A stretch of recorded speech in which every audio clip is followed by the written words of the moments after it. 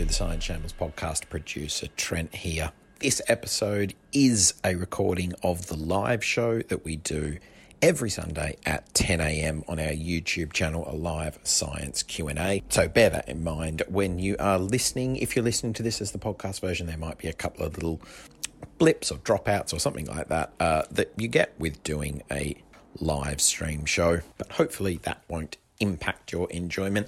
And also should note that Robin will go through this at the start of the show as well, that this is the last of our weekly live shows. We'll still be doing live Q&As on our YouTube channel on a Sunday, just not weekly anymore. They'll be kind of maybe once a month, but lots of other stuff will still be coming out each and every Sunday. So keep an eye on the podcast feed for different stuff on a Sunday beyond the live show, interviews with different scientists, some more in-depth answers and videos and stuff around some of the questions we get sent in with Helen and others.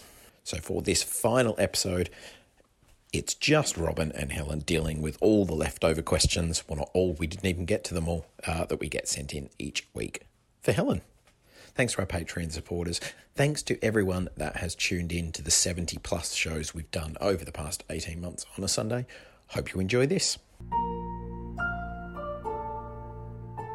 Good morning. Welcome to Sunday Science Q&A, and it's the Helen Czerski special. The reason that we're doing this, one of the many reasons, is because we always end up with a huge number of questions for Helen. And sometimes, especially like, for instance, last week when we were doing the COVID one, it was quite hard to kind of go off from that subject. So we've now collated we hope anyway. I'm sure there might be other people who go, hang on a minute, my question wasn't there and I asked it back on June the 12th, 2020. Also, another thing that we're doing is we've done 70 of these live shows because things continue to change, and I think two things. One is obviously people's online watching habits are changing and returning to perhaps the way it was pre-pandemic. They do remember the pandemic's not over, and please do keep wearing masks, by the way. Thank you very much everyone out there who is still wearing masks on public transport and in shops, etc. It is for a lot of people that I know, some of whom have health conditions, some of whom are pregnant, and some of whom, like me, are people who are self-employed and have been waiting a very, very long time to go back to work. And now that we are back to work, we would like to stay in work, please. So thank you for all those people who and I do realise it's a lot of people aren't wearing masks, not because it's some kind of grand gesture, but just because they kind of think, oh, it seems to be reasonably over and everything's, but check the figures and all of those kind of things. And I think any of you out there with children will probably know that it's not good in schools at the moment. So anyway, that was another little detour.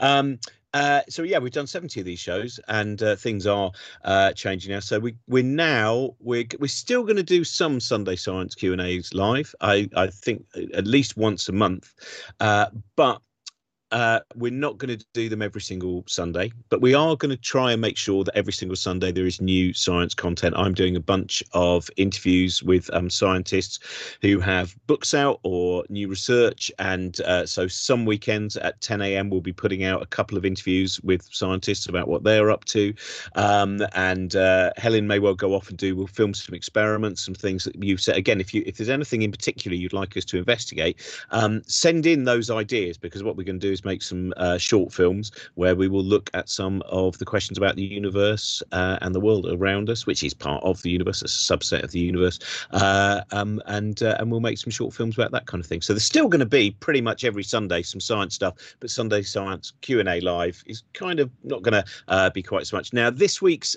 book shambles, I have to mention, I always have to mention it, obviously, because this is the plug part of the show, but Catherine Mannix is fantastic, and some of you might have read her book about dealing with death, which is very beautifully written, and her latest book, Listen, is about how we need to learn different techniques of how we listen to people who are experiencing trauma or loss or whatever it might be. And I interviewed her for Book Shambles, and it was a really she's got such compassion and humanity. So if you get a chance, and especially at this time, of course, where sometimes the amount of trauma people are dealing with can be at peak times here, I think Catherine is a voice really worth listening to. And then next week will be Book Shambles is this this book, which I have thoroughly enjoyed. It's Francesca Stavrakopoulou, and it is her book God and Anatomy, which is all about the physical existence of God in the Bible, where, amongst other things, he's doing things like battling an aqueous sea dragon and all manner of lurid and strange things, and but from the Bible, things that are very often passed over to turn him into a kind of ethereal being. But that is a fantastic book. So we're talking about Francesca Stavrakopoulou for next week's Book Shambles. And finally, you can pre-order signed copies of The Importance of Being Interested, my new book, which comes out on the 7th of October. And I can also do dedicated versions. If you go to thecosmicshambles.com, if you go to that site and you go to our shop, you will find that there are ways of ordering that. So probably in the next week, I will be able to do any dedicated copies of the book. And from the 7th of October as well, I'm travelling across the UK. Very likely I'll be coming to a town near you, because I'm doing, I think, 111 events in 2 months, and which start on Tuesday. I'll be in Wigtown, and then next weekend I'm doing 4 different events in Larne in Wales, which is a beautiful festival as well. And then I go on and on and on. Anyway, there you are. Good morning, Helen. Hello. You are this morning. I feel like I've got into this habit of making not quite personal comments about you, but this morning it's your elbows, because you're leaning into the camera. Your elbows are very dominant. Yeah, it's because I've got if you see there's books there and there's books there, and I've now it's like that bit of yourself anymore. The comedian who leans on the I'll tell you another one, ladies and gentlemen. It's that kind of look. Yeah, my dominant. Well, I think I've still got reasonably smooth elbows for a man of my age, Helen. So obviously, I find whatever is left of me that is not in total decrepitude and point it towards the camera. Make it your best elbow side. Yeah. Well, these are the soft elbows of someone who's not worked hard enough in the fields. I'm very well. I've been away out and about. I guess hopefully lots of people have had a little bit of out and about before the winter and the weather arrives. So I did go out and about, and Loch Ness last week. I know I mentioned this then, but it was an enormous privilege to paddle down the loch when the weather was good. I was there 3 days later, and the weather was terrible, and we could have had to paddle for 3.5 hours down that loch in the driving rain, and I am intensely glad that the weather didn't do that to us. So I'm back and bouncing basically. And I just ask you, because you mentioned that you're doing Monster the Loch weekend, it's you do so many of these kind of outside endurance-y things. Are there any that you've just gone, that's enough of this? Let's just get off our bicycles or out of our canoes or whatever it might be. We're not going on anymore. I usually make a decision before it gets to that.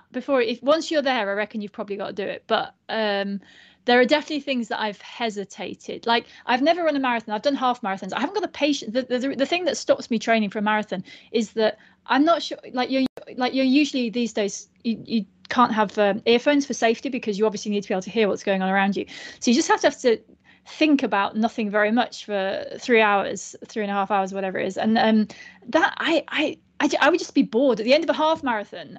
Like, I'm physically a bit tired, but I'm like bored now.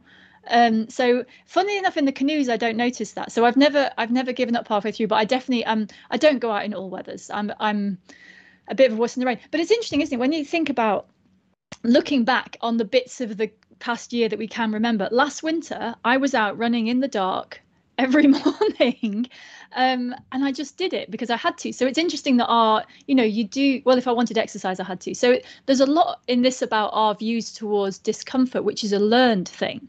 If you have the right gear and if you're used to doing it, you just do it. And that was what I did last winter. And I think, I hope we all spend a lot more time outdoors. I would love, I know there's some neighbours don't like their local cafes having tables outside because it's noisier and all of that kind of stuff. But I would love the British to get more used to the outdoors instead of hiding away from it. Like, put on an extra coat and be outside. I think that would be good for all of us. And it because we're so good at separating ourselves from nature. And I think we need to get, just be outside, and don't be afraid of the outside. I think that's a good thing. So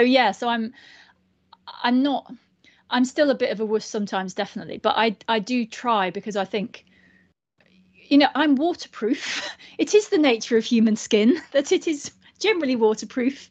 So, as long as I'm not cold, really, really cold, I'll give it a go. So yes. And what have you got for us this week? Have you got a week in science? Well, so I've got a show and tell, but it's a show and tell that came from questions, because there are 3 pictures behind me that have been on the wall ever since January this year, and I don't think I've ever told everyone what they are. So that is going to be my show and tell this week. I'm going to tell you about these pictures. Now, shall I bring them, or can you see them well enough? I think bring them, if it's possible. I think that would be great. So this one, now where do I have to put this? Let's see. Yeah, that's good. That's great. Before I get going on these, so they're all from the Natural History Museum. The next 2 are from the Wildlife Photographer of the Year Award, but this one's just a picture from their gallery. So everyone can buy these at the Natural History Museum.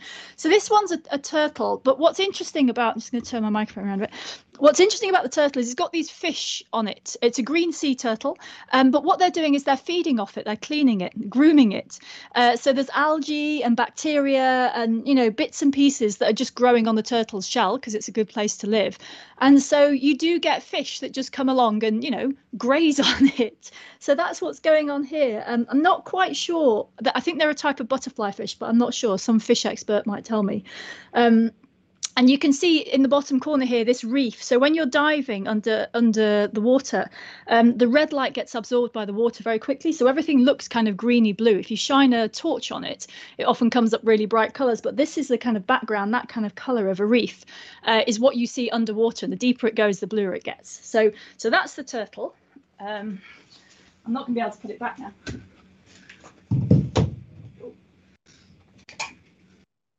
The nice thing is, because you're doing this with an audience, they'll all be able to instruct you on how to make sure the pictures are all straight at the end. Hang on, that's just a little bit more to the left. A little bit more to the left. That one's gone somewhere slightly weird.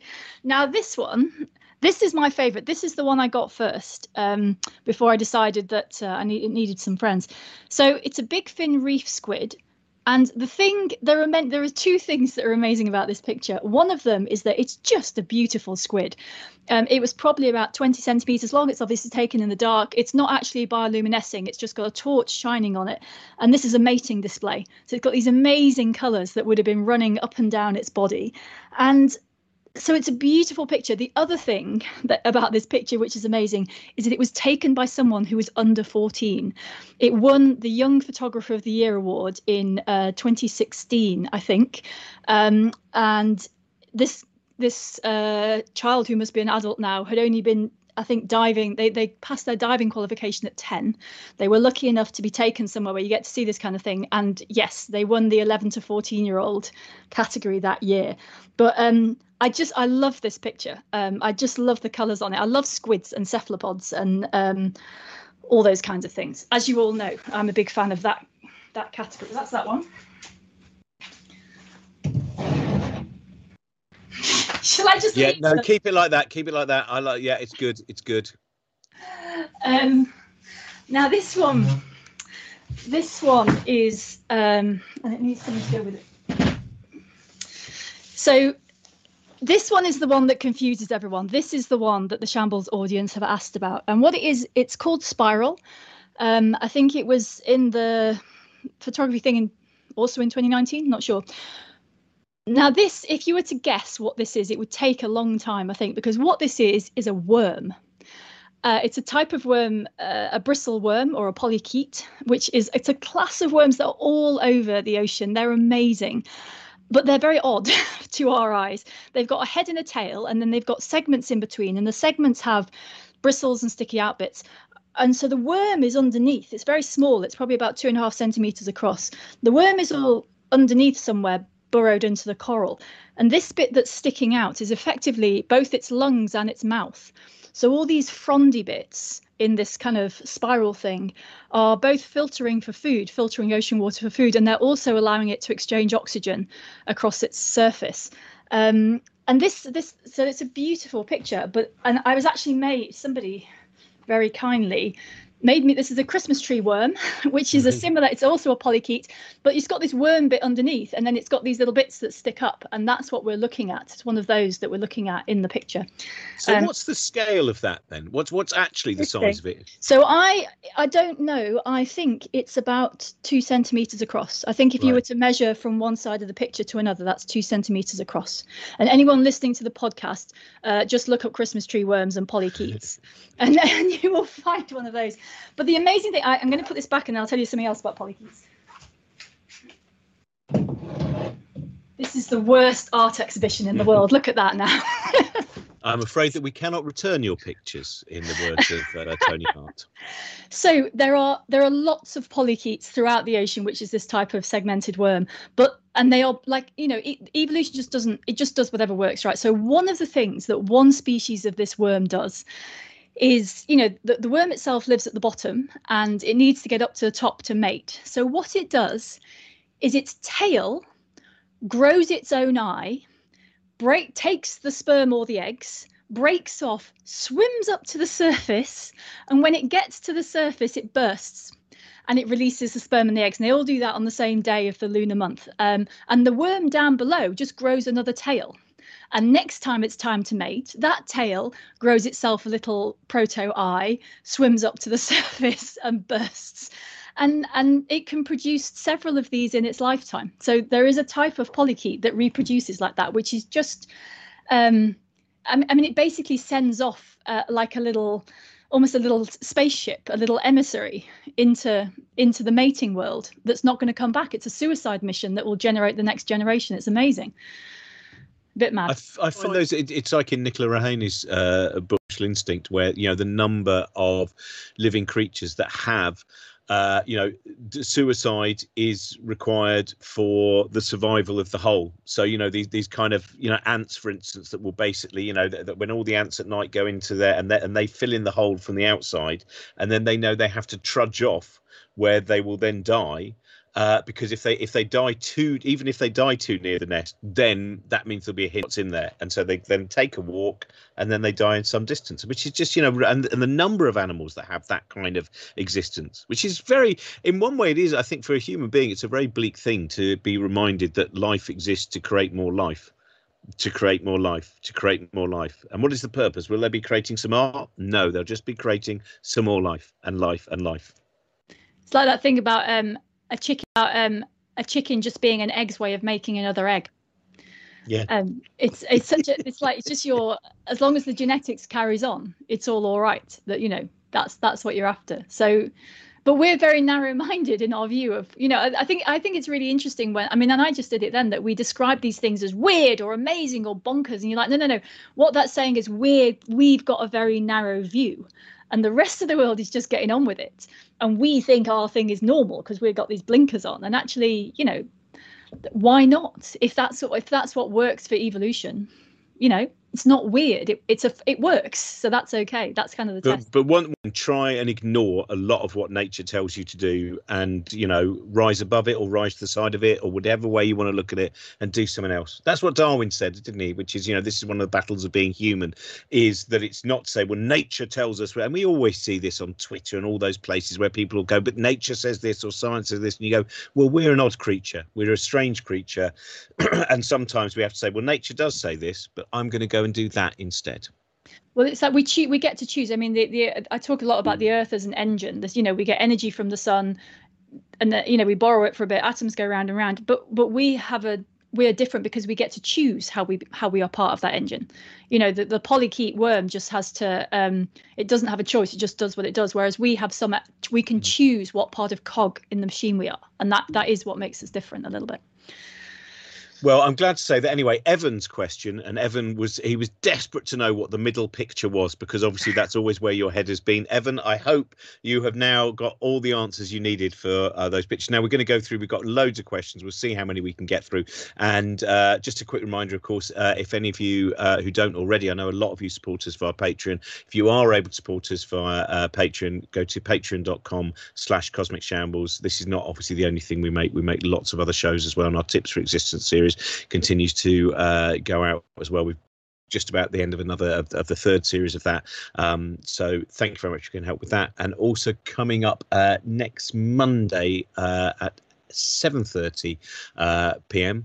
British summertime, I'm in conversation with Tim Minchin. So if you get a chance, 7:30 next Monday, I'll be talking to Tim Minchin. Now here we go then. Question number one, or question number two, because this is like an exam. We've done the preliminaries. Now it's time get through these. I think you're going to be fine on these.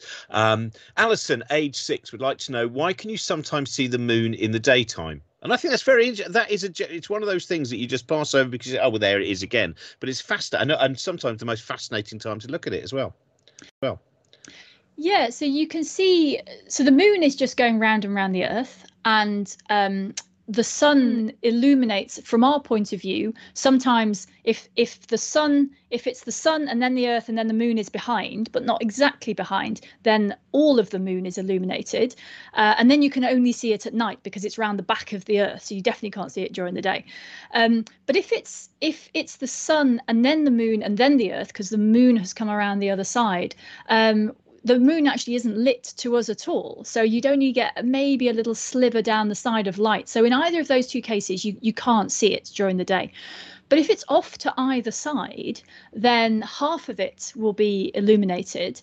And its light comes from so there's kind of a right angle. So there's the sun and there's a line that comes to the Earth, and then you sort of go off sideways and the moon is somewhere over there. And so it's half lit by the sun. And if the sky hasn't got very much light coming from it, so remember the sky is blue because there's scattering of light in the atmosphere. So it's a bit like seeing the atmosphere. So if there aren't any clouds in the way, and if there isn't so much light coming from the rest of the atmosphere, then you're getting extra light from the moon, and because it's brighter than what's around it, then you can see it. If it was dimmer than the sky around it, then you wouldn't be able to see it. So you can see it when it's brighter than the sky around it because it stands out. Brilliant. Thank you. Joe Sem says, I've just watched how sound can be used to map the ocean. I was wondering if it would be possible to take a still sound photo and turn it into a visual photo, and how accurate it would be at any given moment. Would a snapshot show us fish species, current plant life, and create a sort of diorama? Yeah, so this actually does happen a lot, and this is what sonar does. It sends sound into the ocean, and there's different ways that sonars can work. So a sonar device is kind of like a torch and a camera for sound instead of light. So it sends out some sound, which is like a torch shining light, and then it measures what comes back. And you can have sonar that just does that for a single point. So you can measure the depth of the ocean by measuring how long the sound takes to go down and come back. But actually, what you can also do is sweep that beam, like sweeping a searchlight in front of you, and then you can build up a picture.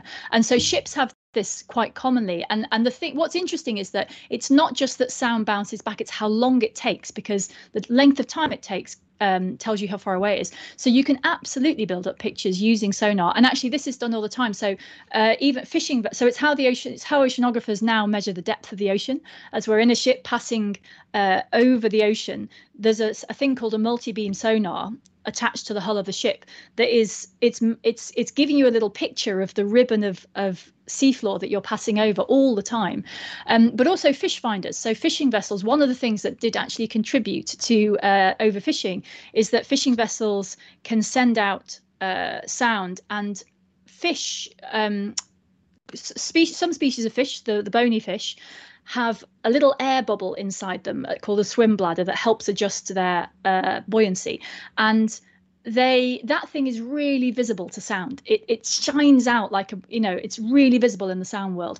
So basically, if you want to find fish, sardines, for example, something like that, it's a big shoal of them, you go out in your fishing boat. You've got this fish finder which you can buy on Amazon. They're very common, and as you go over a big shoal of fish, you're looking at an image and you will see not every individual fish necessarily, but you'll see a big thing in the water column, and you'll know that that's where the fish are. So it's actually been helping fishermen find shoals of fish for a long time now, so the 50 or 60 years, I think.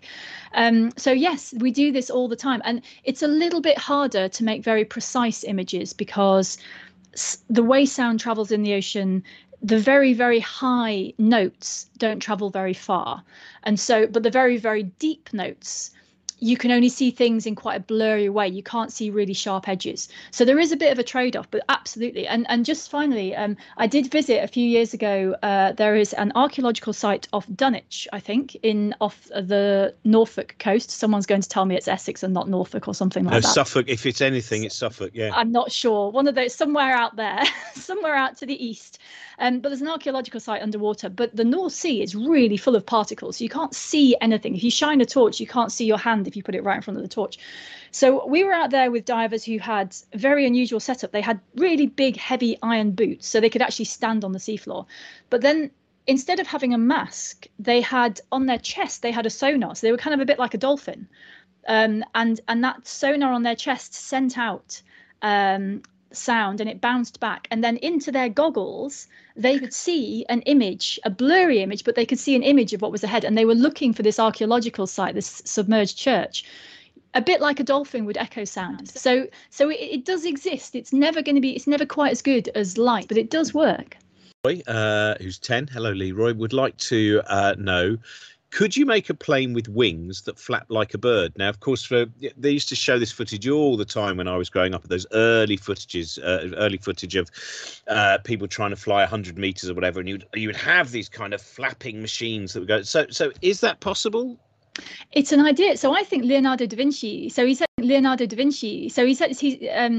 this is a great idea because it was thought up by a great mind. Leonardo da Vinci, I think, had made a model of, or some thought about trying to make flapping wings that would propel something. Because if you don't know much about flight, it looks mostly like the flying is done by the flapping. Whereas the gliding is actually more important in being able to fly. But anyway, so people have tried this. And the thing is, it's just not very efficient. So birds obviously do it, and they do it very well. But birds are kind of flexible. And so it's a bit easier to adjust, where if you want to make something that's got structural strength enough to carry a load of people, and it's probably got to be made of metal, you need something a bit more rigid, and it's hard to make that deform in the same way. And basically it's much more efficient just to have an aerofoil, which is a fixed wing, a fixed wing in the sense that it's just a big metal shape. And the way you get lift is you force it forward, and the shape of the aerofoil gives you lift. So actually, if you've got a really heavy thing, and especially something made of metal, and especially something where you can't, flexibly control every aspect of it, efficient to use a plane. But it would be possible to do it, just really inefficient, and you have to be really light to fly like that. So most things that are big glide, like an albatross, for example, it gets itself up, and it's not particularly pretty flyer, but then it's really good at gliding, and it's the gliding that takes it a long way. I love where I live. Where I live, there's been a big, red kite breeding program, which of course have been hugely successful. But one of those ones that's so successful, you imagine they're now going to start a culling program before long. But it's fantastic, and it is a beautiful thing to watch the way that they can just hover, and thinking about the mechanism of that. Should we go straight into quantum computing? Are you ready to answer a quantum? Let's go with this. Raoul would like to know, I've seen a lot of headlines lately about quantum computing. Can someone give a quick 101 on what this is? And that someone is you, Helen. The problem with this is that there is one very simple answer, which doesn't make much sense, generally speaking, to most people. And then beyond that, we don't know how to do it yet. So here's the quick answer. The quick answer is that all computing up to this point has been done in, you have a 0 or you have a 1, and you have a bit that switches from 0 to 1, and it can only be in one of those two states. But in the quantum world, you've got things like superposition and entanglement, this weird world of quantum where if you put two atoms or two particles near each other, until you look at them, they can be in a mixture of states. They can maybe, what happens to one of them depends on what happens to the other. And actually, Carlo Rovelli's recent book, I think it's the one before. Is it Helgoland or is it the one before that? Maybe it is Helgoland. Helgoland is the one that's got quite a lot of quantum stuff in it. Yeah, it is Helgoland. So he talks a lot about the meaning of entanglement and things like that. But anyway, the point is that you've got this mixed state. So those atoms, until you look at them in the right way, they're not either 0 or 1. There's some probability of them being something in between, and that potentially lets you compute things in a different way. Now, there's some things that are quite important about quantum computing. One of them is that it can't compute anything that can't be computed by a normal computer, but it could potentially, for some types of problem, do it much, much, much more quickly, sometimes less than the age of the universe, which is quite important. So it's not that they can do everything better. It's that they might, if we can make them work, do some things much more quickly. And the thing is that there's various schemes for making this work. They all depend on this really sensitive system and keeping track of these atoms, which are, you've got to watch them in the right way. You've got to hold on to them in the states that they're in. It's really difficult to do it for more than one bit at a time. I think Google did claim that they had done something in 2019, but that no public data has been made available to show whether it worked or it didn't. So basically, it's a theoretical concept which could work, but the practicalities are really, really hard, and those haven't been worked out yet, and I suppose may never be worked out. But people do think it would work if we could control it, if we could make it work, So it's not a very good answer, I'm afraid. But if you look at quantum computing, I mean, it is a bit like that. There's this principle, which is that you don't have to have either 0 or 1. But after that, everything is still up for grabs. Brilliant. Thank you. Nicole would like to know, Nicole, who's aged 8, hello. Why can't we use seawater to water our gardens? Oh, it's a really counterintuitive answer, because it would dry them out. It's the same reason that seafarers can die at sea from dehydration, even though they are surrounded by they could be in the middle of the Pacific Ocean. You can still die from dehydration. And salt plays a very important role in the cells of all living things and how they work. So the inside of a cell is a little bit salty. It's about 9 on the salinity scale, when the ocean is 35, something like that. So it's perhaps about a quarter as salty as the ocean. But the salt in the cell does this really important thing, is that a cell doesn't just have buckets. It can't just move water in and out. So in order to control the water, whether the water is crossing from the inside to the outside of the cell, what it does is it controls ions, and those are salt. So basically, for the purposes of this, that's like salt. And so what happens is that to get salt across the boundary of the cell has to move it. It has to definitely put it there. But if it moves lots of salt to one side, say inside the cell, then there's this process called osmosis, which will bring extra water in until the saltiness of the inside equals the saltiness of the outside.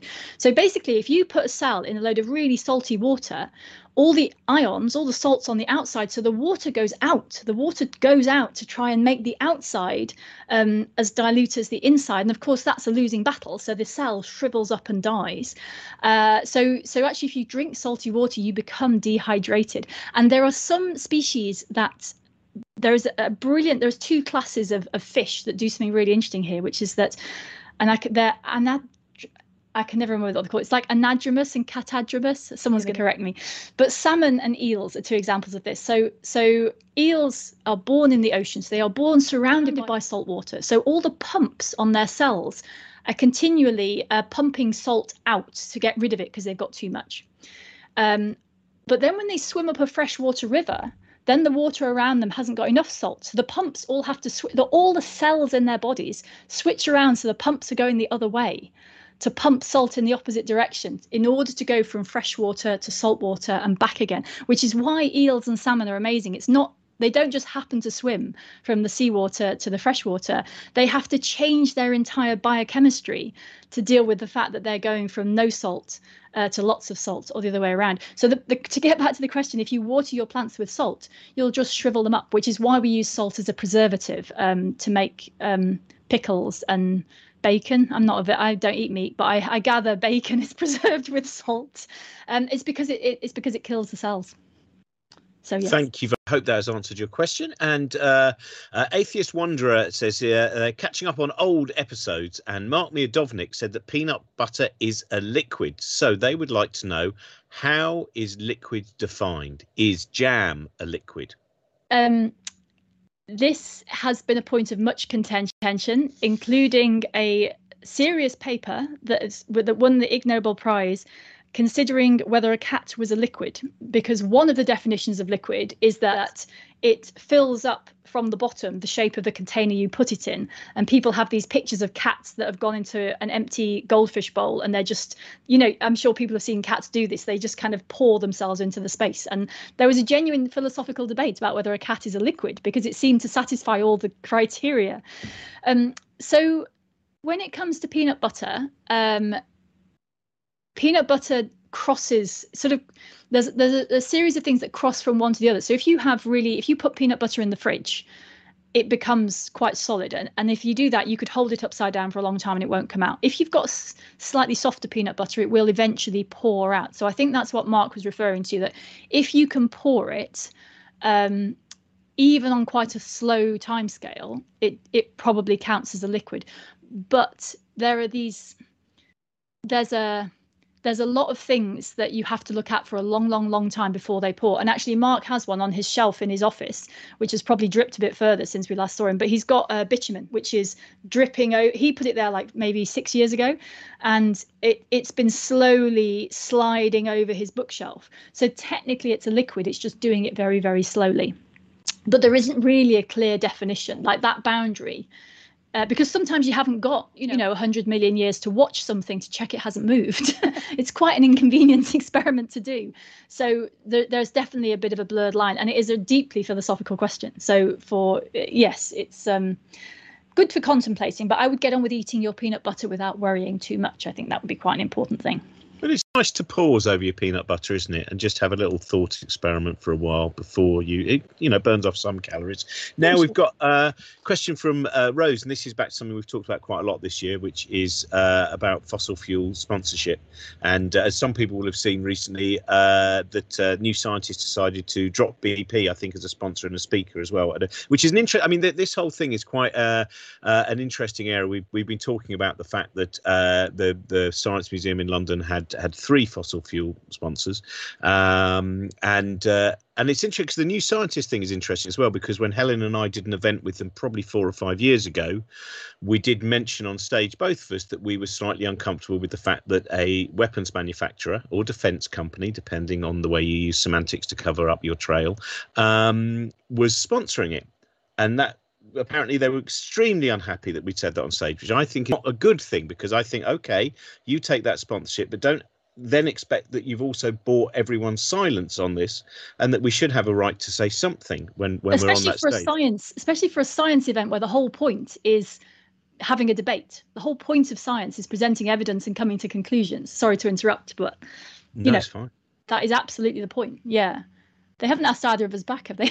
No, I don't. I don't think I'll be getting much coverage for the new book, or certainly any positive coverage from them.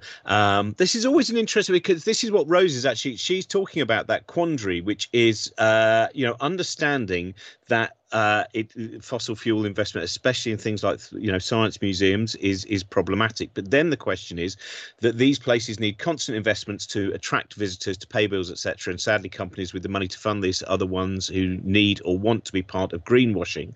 Where do we get the constant flow of funding from without them? The smaller green companies don't have millions to throw at sponsorship, and so Rose just wondered, in terms of what do we do now? We've seen in the arts sector that many of them have moved on and found different sponsors, but of course, as Rose makes clear, these are companies with an enormous amount of money.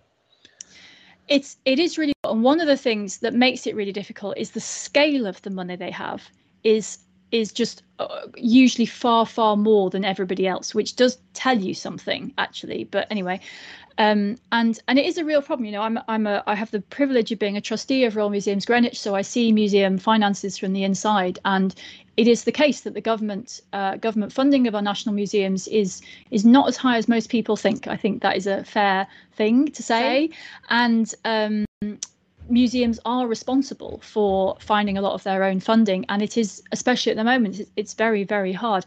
But I think the approach, so one thing is to say with my trustee hat on, one of my formal responsibilities as a trustee is not just to make sure that the national collections are looked after and that the buildings don't fall down and all of that. It is to protect the reputation of the museum. And I think that trustees, and I think that's written into all the national museums. And I think that in this case, firstly, there is reputational damage to be concerned about here. So that is a genuine thing that is not just about the money.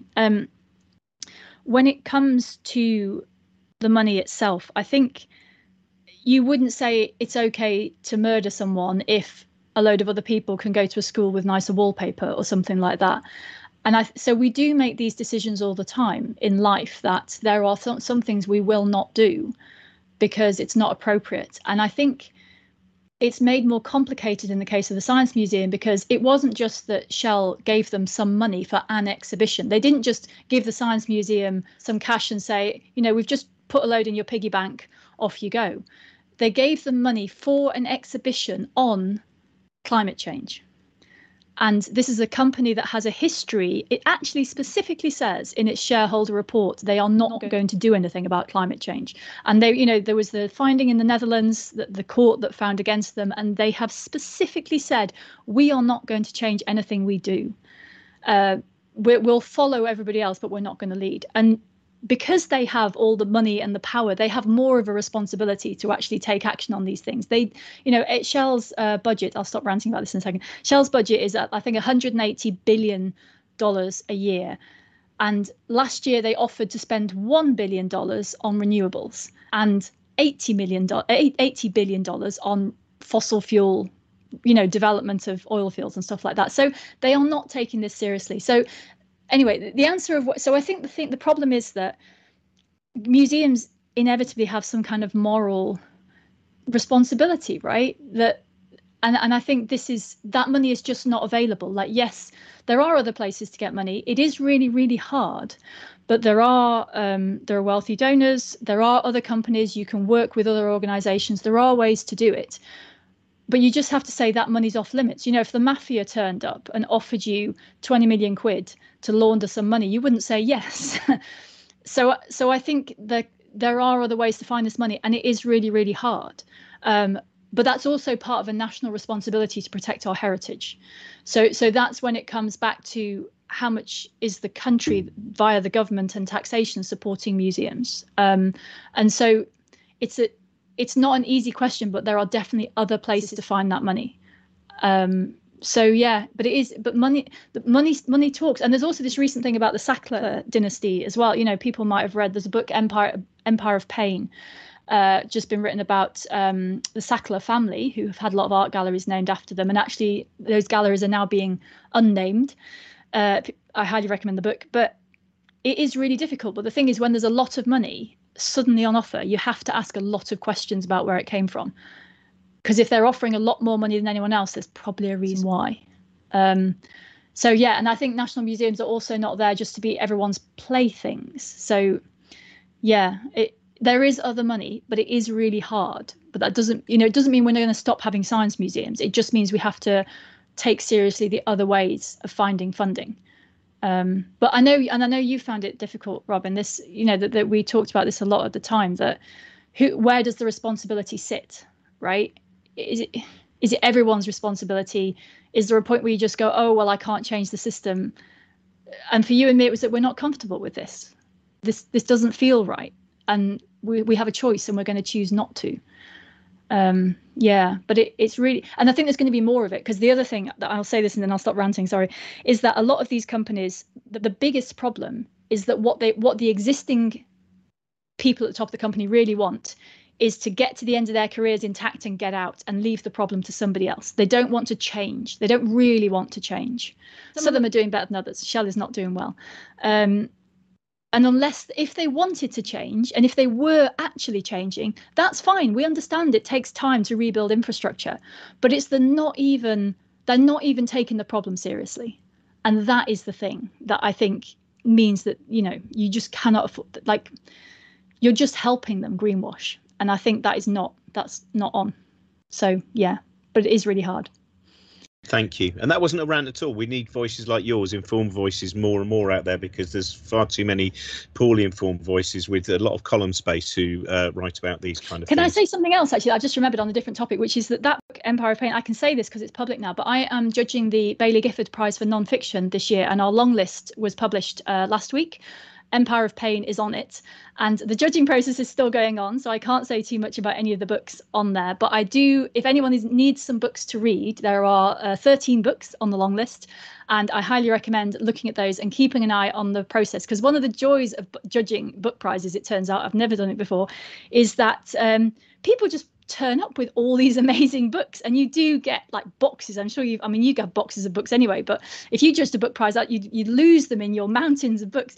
But and they are really good books, so people need some good reading, then keep an eye out for the shortlist and then the winner, because there are some really amazing books on there. Yeah, there's always been, Baillie Gifford has always had I think a fantastic short and long list as well. Now you mentioned pain, so we'll move on. Seema, aged 9, would like to know about how painkillers work. How does it stop pain in your leg or your head? How does it know where it hurts? Clever, isn't it? So the short version is that there are messengers, there are chemical and physical messengers that take a message from your toe, if you've just stubbed your toe, all the way up into your brain. And there are quite a lot of stages along the way. So first of all, and I'm not going to go into the biochemistry, mostly because I don't know all the details, but you need, for example, certain chemicals to be formed at the site of pain. You need enzymes to help move those chemicals along. You need signals to travel down nerves. And so there are all of these pathways, but they're only activated when you have pain. So there are 3 classes of painkillers, and what they do in their different ways is they act as a sort of roadblock at various places along that pathway. So for the opioids, it's towards the end. For things like aspirin, it's near the beginning. But the point is that they stop any pain signals being sent. So it's not that the pain doesn't happen, it's that the messenger can't get to your brain. So basically that's what they do, that they stop the messengers, so your brain never knows that your body is in pain. Brilliant. Anywhere Thank you. in the body. I hope that this is an interesting one. Dale would like to know, is there any research into the 6th sense? For example, when I'm sitting at the traffic lights, how do I know the person in the car next to me is staring at me? Now, this is always an interesting, because most of this is, as far as I can see, there's not that much good kind of lab research into this, but I might be wrong about that. But that idea that we as human beings often have this kind of an instinct which we then see as being something which is perhaps in some ways beyond the laws of physics. So there are two parts to the answer, and a neurologist might come up with more complicated ones. So I think neurologists do study this, and the first part of the answer is that our brain takes in a lot of information. It doesn't tell all of it to our consciousness, which, sounds, in fact, it tells a very small part of it to our consciousness. So, if you've ever, if you've been somewhere, there's a hum in the background, for example, when you walk into the room, you go, oh, there's a hum, it's really annoying. Half an hour later, you've completely forgotten the hum exists, because your brain is still taking in that information, but it's just decided it's not worth it. So it's not telling you about it. So the first thing is that I think some of what the questioner is referring to is the idea that things are going on around you. And so maybe you're not looking over there, but you'll think a thing because something has been bumped up from your unconscious self into your consciousness, and that makes you look to the right. So I think part of it could be that. And the other thing is that there are kind of learned behaviors, right? We're good at anticipating what might happen, and we really notice when it lines up. So, for example, my phone rang yesterday morning about 11 a.m. and I was like, oh, that's my sister, before I had looked at the phone or picked it up. But I know that if someone phones me at 11 a.m. on a Saturday morning, it's probably my sister. And so part of it is that we anticipate a lot, and then we notice it. We go, oh, well, we thought that was going to happen. And then if it's something really serious, we look back and we say, oh, well, I knew that when she called, I felt there was something. This call yesterday was fine, but she was calling about the dog. But that she, you add a story afterwards to make sense of it, and you only remember the ones where there's a good story to add. So I don't think there's any evidence at all for any what is conventionally thought of as a sixth sense, but I do think that the things that our brains are doing that we don't appreciate, and they only tell our consciousness thinks it's very clever and is making all the decisions and all the judgments, but actually there's a lot going on under the hood, and I think a lot of it falls into that. I mean, this is probably something you've spoken to a lot of neuroscientists for, you know, for your latest book and for other things. What's come back from them? Well, do you know what? I skipped over all that because that chapter became about 200 pages long, which is too long for a 400-page book, which is meant to have 12 chapters. But I think that's one of the things that fascinates me most, which is I think a lot of different ideas, which are sometimes studied by parapsychologists, etc., are really us trying to understand that the brain is so complex, as you said, so much of it we don't see and we don't hear, and our brilliance at finding a pattern, which is also a worrying thing for science, of course, as well, for all of our studies, which is, you know, that beautiful thing of, you know, you can't observe nature from outside of nature. And that idea that the fact that even the very best scientists working in worlds where they believe they can be as objective as possible, we are a creature that you can fight against it as much, but there's so much going on in our brain, which goes, I've found that. I remember Alan Moore talking about Steve Moore, his friend who died a few years ago, his dream diary, and he wrote very all of these and I think that is one of those things sometimes where when more people write the dream diary, the more they're able to recall their dreams, and there's lots of different activity. And his final dream was very similar to the incident that then happened for when he was found after he died. And there were certain little things, the coincidences that happened together. And that's and when you look at it, it does feel remarkable. But then you wonder how much of a human trick is being played on us all the time.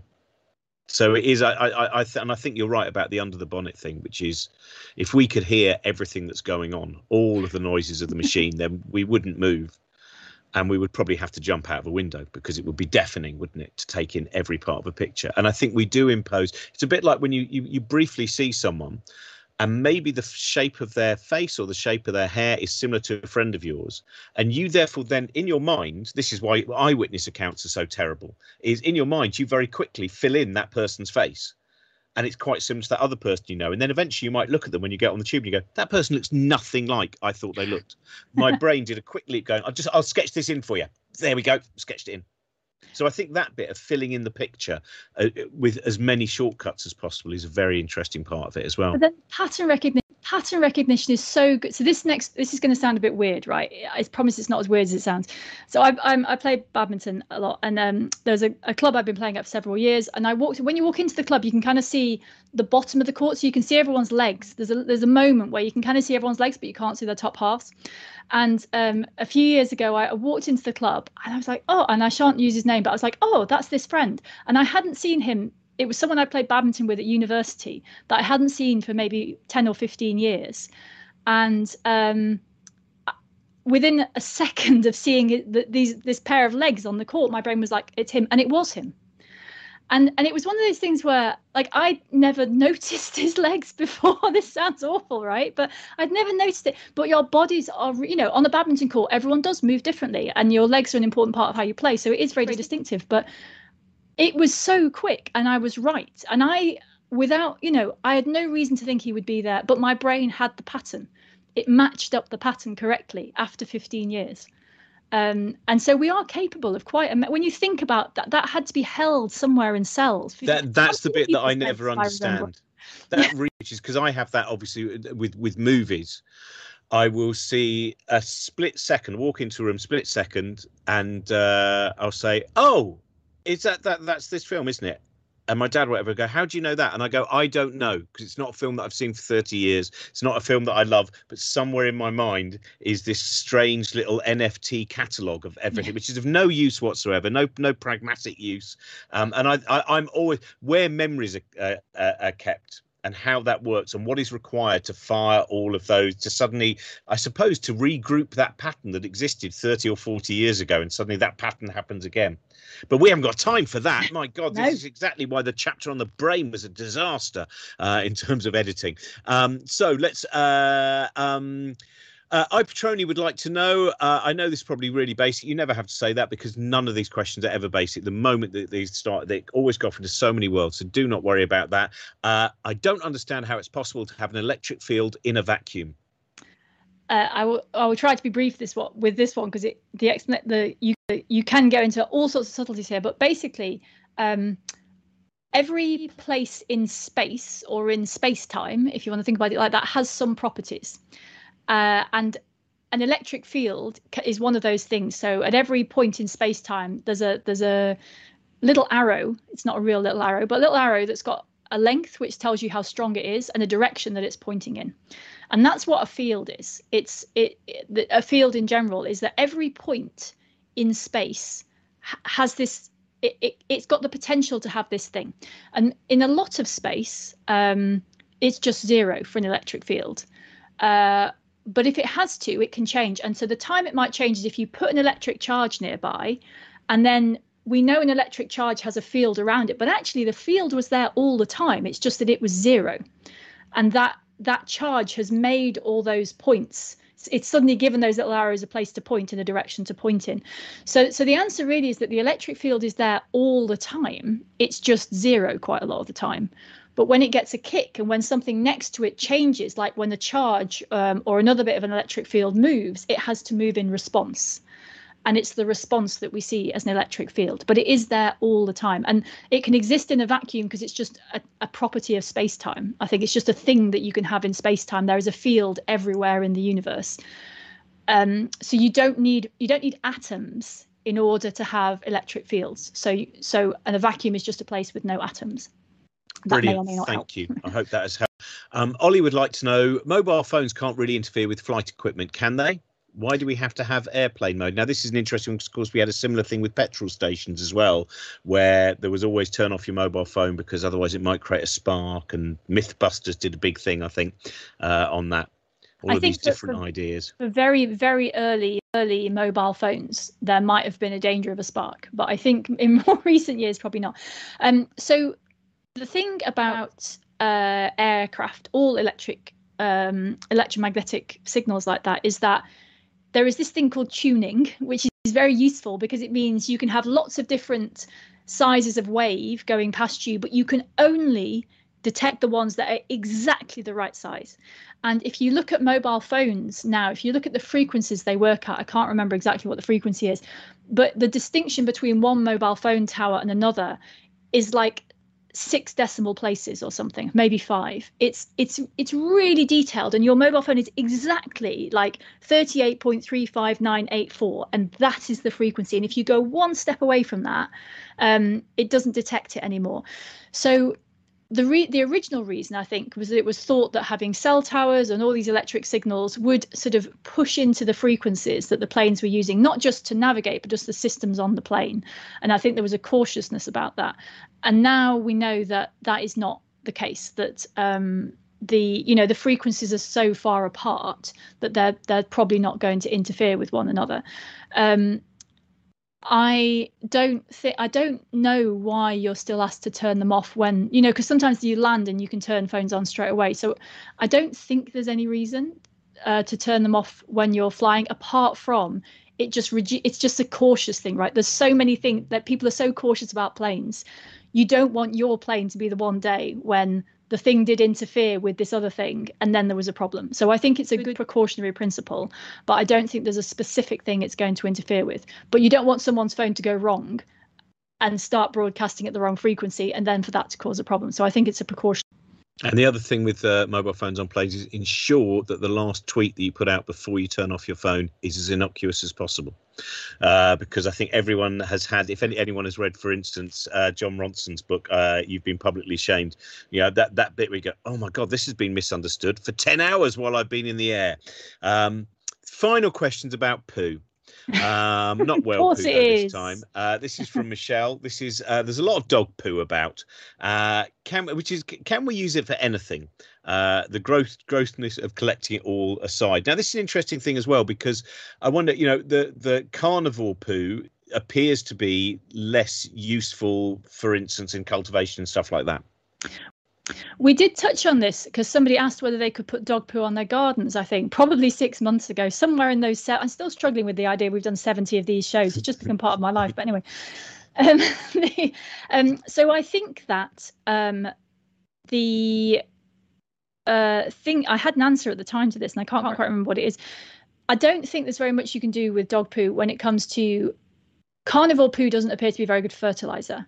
And I did know the reason for that, and I can't remember what it is. But it's got a lot less cellulose in it, and it's got a lot less fibrous stuff, and presumably it's got a lot less, although it would presume that protein is quite high in nitrogen and phosphorus. Maybe the dog's I don't know a lot about what's left. I don't know which bits of an animal a dog doesn't digest. That's a probably more accurate statement. I should find that out. But as I said, my sister's dog seems to eat carrots, so presumably its poo could go in the garden. Don't know. So is there anything else we could do with it? Well, people do use poo for, I mean, you can burn it, for example, because otherwise it would decompose, the carbon would go into the atmosphere anyway. So there are places where people have burned, I mean, in the past, people burned manure as a source of fuel. Probably out of fashion today because of the air pollution caused, I would say, for that. I think also the smell of, I think it's Sex Panther in the film Anchorman, the aftershave. That burning dog poo, is it? Yeah, I think it's described. Actually, I won't even say how it's described because I know children are watching, but it involves Bigfoot's feces and burnt hair. Well, I think the answer, which is probably an appropriate one to finish on, is I don't really know. So we can all go away and do our research. Yeah, I'd avoid that research. Let's just move on. Yeah, that's where we'll skip that one. Thank you very much, Helen, for all of. And we still got a few left over, so we'll try and put those in to the shows that are coming up. As I said, we're going to not do a weekly now 10 a.m. Live show, but we will be aiming to put out new science stuff at 10 a.m. every Sunday. Some of them will be pre-recorded interviews with scientists and authors. Some of them also, as I said, if you've got things that you'd like us to look into, or we can make some specials as well and stuff like that, send them to cosmicshambles.com or send them to our Twitter or wherever. And we'll make a series of short films, and we will still have, I think, at least once a month, we will be doing the live science Q&A as well.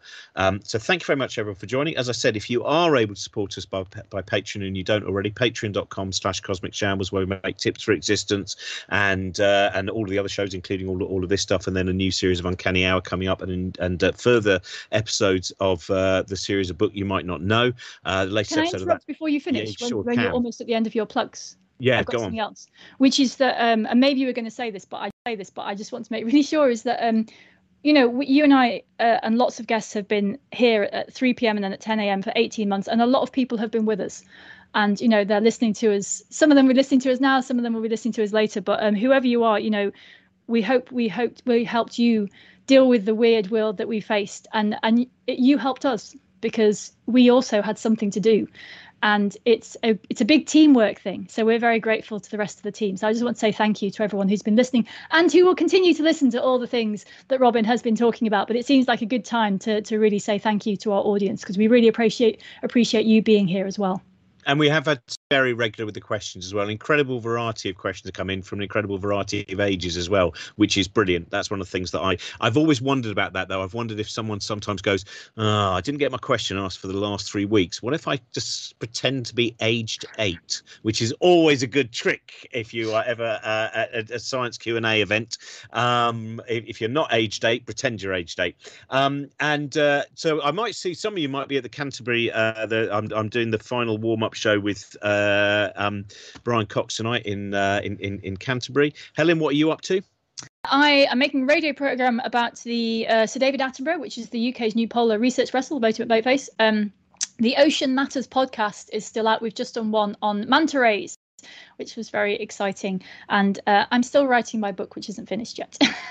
Right. Well, I will. And I'll be off doing this 111 date tour, where I know an extra date's just been added for Mount Florida Books in Glasgow. The first show sold out very quickly, but I'll also be in Manchester at the Anthony Burgess Foundation on the 8th of October, and on the 10th of October I will be in Carlisle at the Borderlines Festival. But they're all up at Cosmic Shambles as well, all the different places I'm going. Thank you very much to producer Trent Burton, who produces all of the stuff that we make at Shambles and puts a huge amount of effort in. And have a lovely weekend and have a lovely week. We hope to see you again soon. Bye-bye. Thank you very much for listening. Support us at patreon.com/Cosmic Shambles. Check out all the other stuff over at cosmicshambles.com. Follow us on Twitter at Cosmic Shambles, or Cosmic Shambles Network on Instagram and Facebook. Bye for now. This podcast is part of the Cosmic Shambles Network.